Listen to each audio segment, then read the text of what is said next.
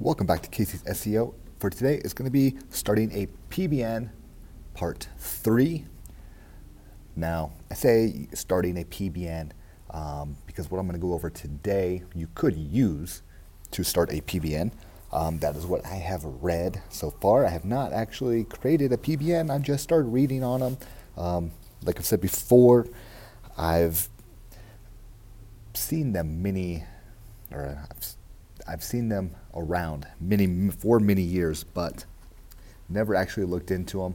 And one way, if you want to look at it, obviously, if you're starting a PBN and just creating, websites that serve no other purpose besides pointing links to a money site, I can see how that would be frowned upon. But if you're creating actual sites that provide some use, and then you have a group of sites and point them to a money site, I could see where that would kind of be that gray area. But isn't that what everybody does, or at least larger corporations or businesses that have multiple sites?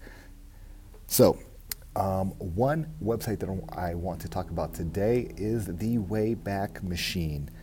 So you probably have seen basically what this is.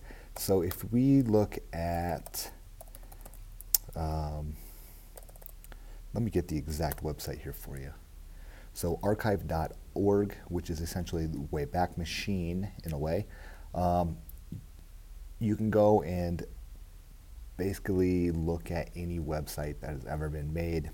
You can go back from 10 years ago and check out what that domain looked like, or all the way up to today. Now, those, I'm going to say quote-unquote screenshots, they're not perfect. Sometimes there's a lot of information there, sometimes there's not.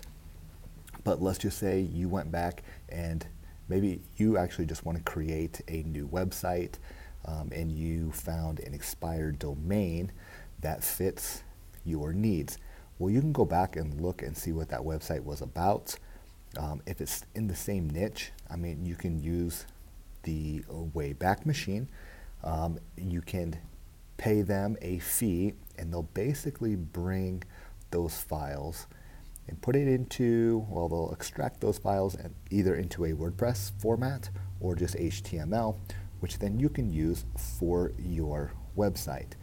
So let's just say you found a domain that had like a DA of 65, and it has really great backlinks, and it fits your niche. You can go back and see what those pages were about.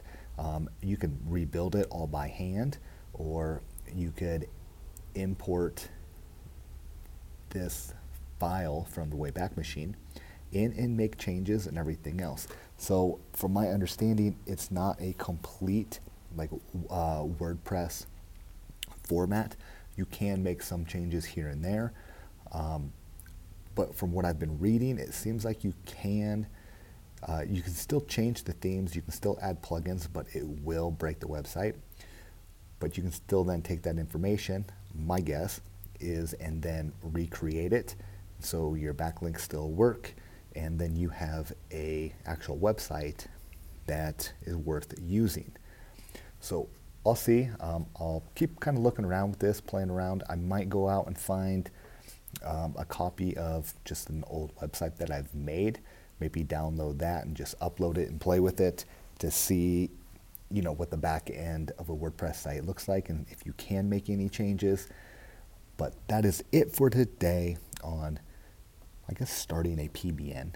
If you want to, that's just some of the things that you can do. But if you just want to create a new site and get some information from it so you don't break a lot of backlinks, then this could be an option too. If you guys have any questions or comments, please let me know. I'm still learning all this, so if you have any more good information, please let me know and I'll definitely take a look. And so until next time, you guys have a great day.